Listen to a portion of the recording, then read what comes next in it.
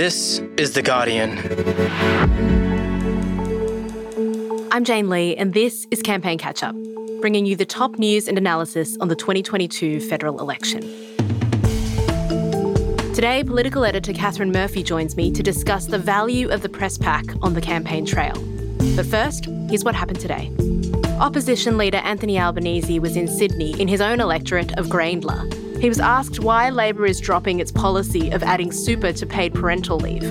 We've just had questions about the economy and about costs and about fiscal policy.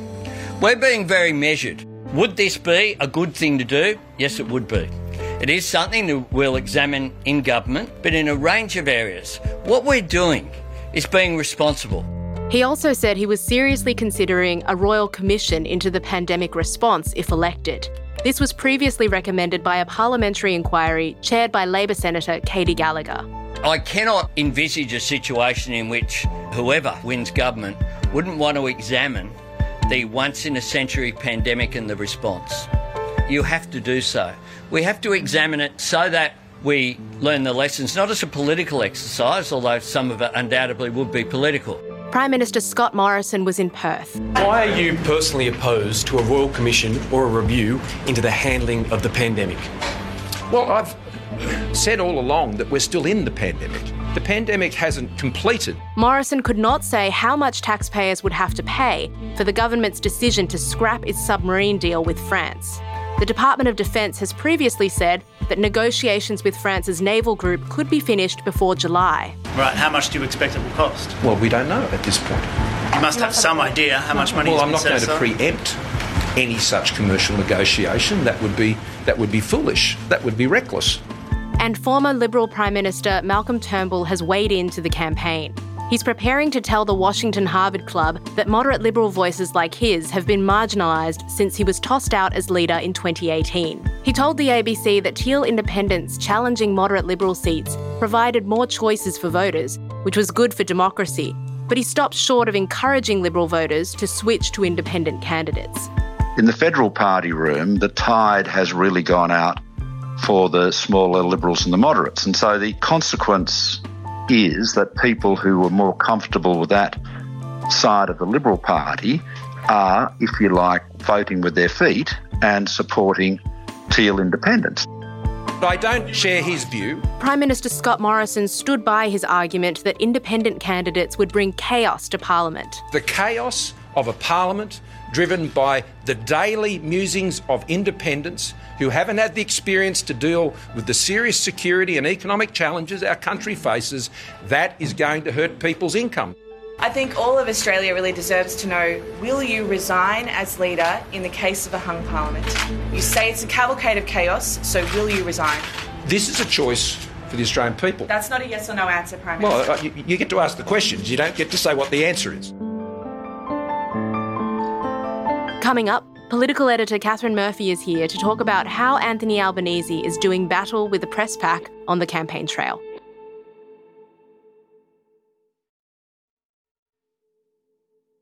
Hi, Murph.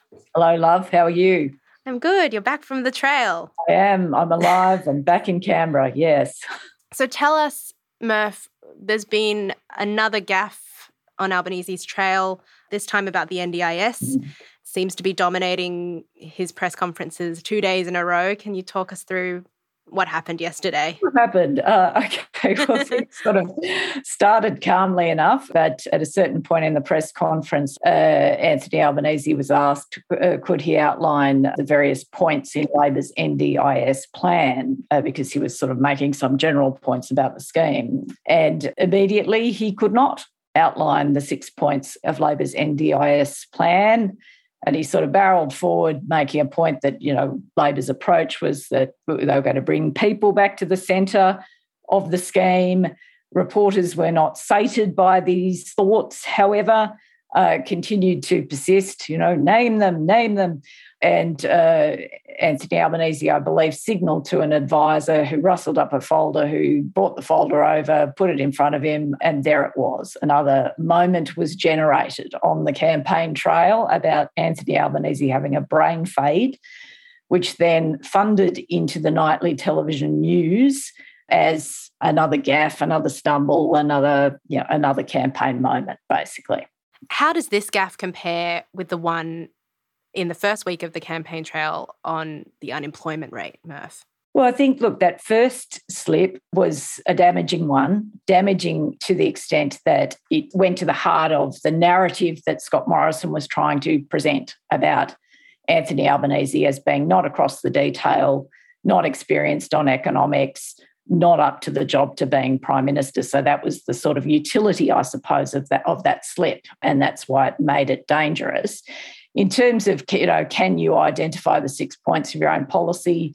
Obviously, one should expect that leaders of either political party are able to articulate their own programs and policies, but obviously it's sort of a way off, isn't it, the sort of substance of what most people would care about. If we think about what voters care about with the NDIS at this point in time, people are having their packages cut. They're finding dealing with the bureaucracy of the scheme almost impossible. These are the substantive issues that are relevant. I think most ordinary voters would not give a crap about whether or not Anthony Albanese could stand up, rote and recite his own policy. It creates this gap, I think, between, what people who are trying to think about casting their votes in an election are thinking about and what the press is doing by way of performative accountability. And that is what these episodes are. They are episodes in performative accountability. That's a really interesting phrase to describe this, because you also said earlier that a moment was generated. Yeah. It sort of seems like, as much as the press do a really important job in trying to deliver the message and cut through a lot of spin and explain to voters what's happening on this campaign, part of what we're discussing now seems to be journalists' ability to find moments that will be interesting or entertaining, that don't actually serve voters in a more important way. Yeah, that's right. Well, this is where the story ends, Jane. There has been 10 years of technological disruption in our own industry. Campaigns have these processes of commodification. There's news gathering, reportage, analysis, documentary, all of the things that have always been associated with election campaigns. But there is also this commodification of moment generation and sharing, because it feeds that whole engagement cycle, basically, on social media platforms, on mainstream media platforms. I mean, there are a number of questions today that seem to rely on these so-called standards that we evaluate leadership on. There was his physical fitness post-COVID recovery, to be on the campaign trail as often as Scott Morrison, the ability to stand up to tough questioning from aggressive journalists. Questioning at yesterday's press conference, do you think it was unfair to hound you on specific bullet points of the NDIS policy? Do you think that line of questioning was unfair? And if so, how are you going to stand up to Xi Jinping if you can't stand up to us? Are these the best standards that we should be measuring our leaders by? Well, yes. Well, it's not Gladiator, is it?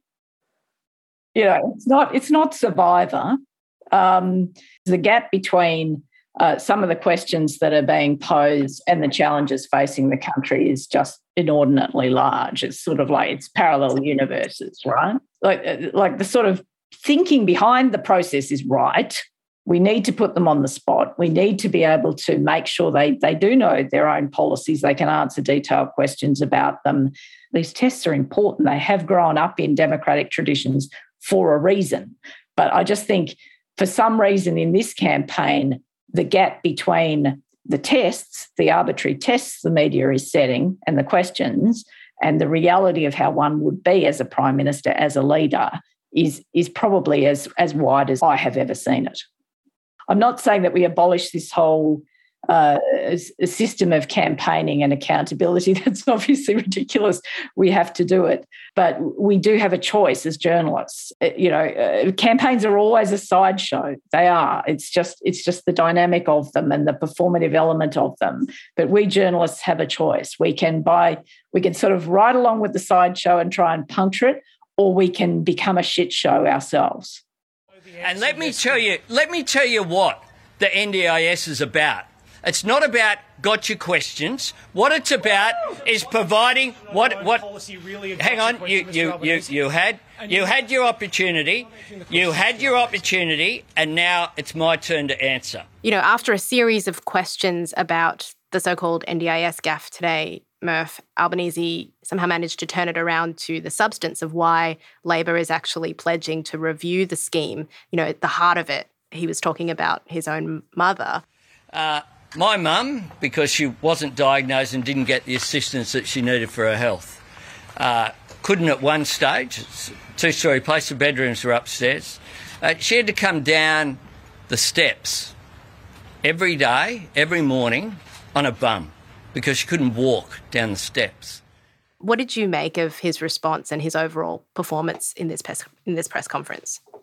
I think that that turning back that he achieved today was certainly one of the better performances of this election campaign. I thought today was very good at a couple of levels. One was he understood the theatre he was in, and he understood the importance of building your own moments in that theatre.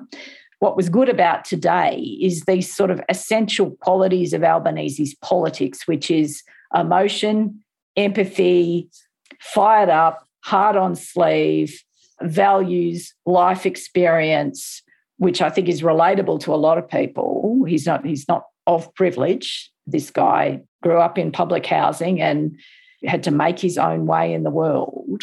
I think sort of projecting that story, that essence of himself in the policy storytelling is also really critical, I think, in these back 2 weeks.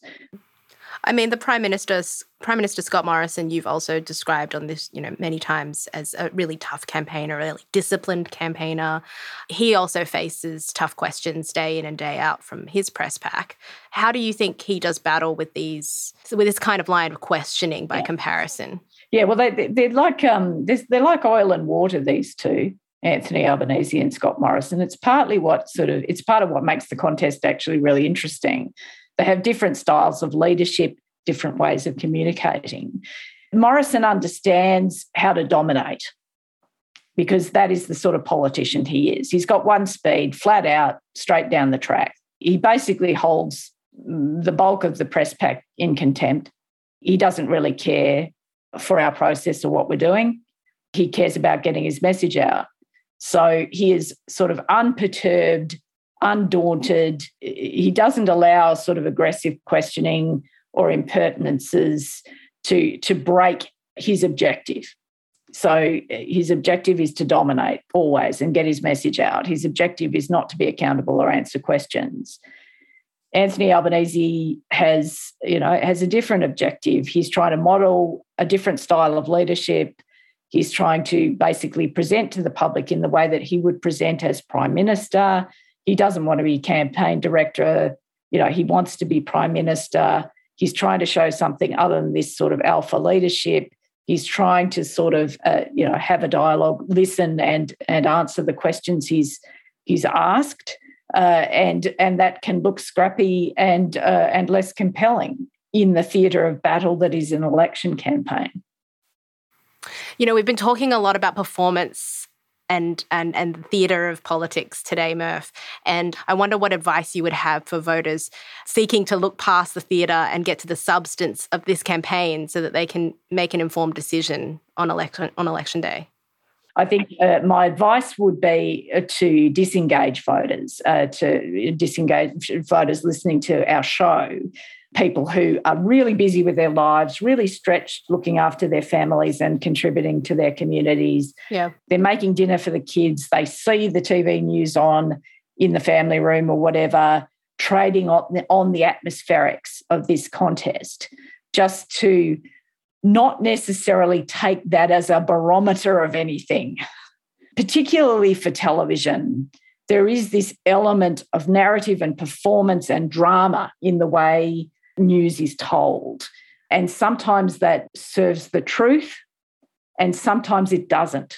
In fact, sometimes it distorts the truth and it actually complicates decision-making processes that should be simple.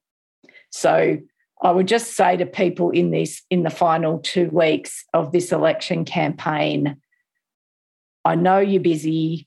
I understand that you have many responsibilities and obligations in your life. They are entirely legitimate, but I would encourage you to value your democracy, value your politics sufficiently to pull yourself out of your life, find some bandwidth, find some space in order to get to the substance of what these two men are offering and the alternatives for your own country in the next 3 years. It's such an important and precious right you have as a voter in this country to participate in your own democracy. So rather than just relying on the static that you see or the sideshow that you see on your nightly news, do yourself a favour. Exercise your own judgment. And you know, whatever that judgment is, that will be such an important thing you do for your country. Thanks so much for your time, Murph. No worries. That's your campaign catch-up for today. For more great analysis from Catherine Murphy and all of Guardian Australia's Canberra team, you should tune into her podcast, Australian Politics, tomorrow. The whole team will be answering your questions on the election, so you won't want to miss it. This episode was produced by Alison Chan and me, Jane Lee. The executive producers are Miles Martignoni and Gabrielle Jackson. Thanks for listening. See you next week.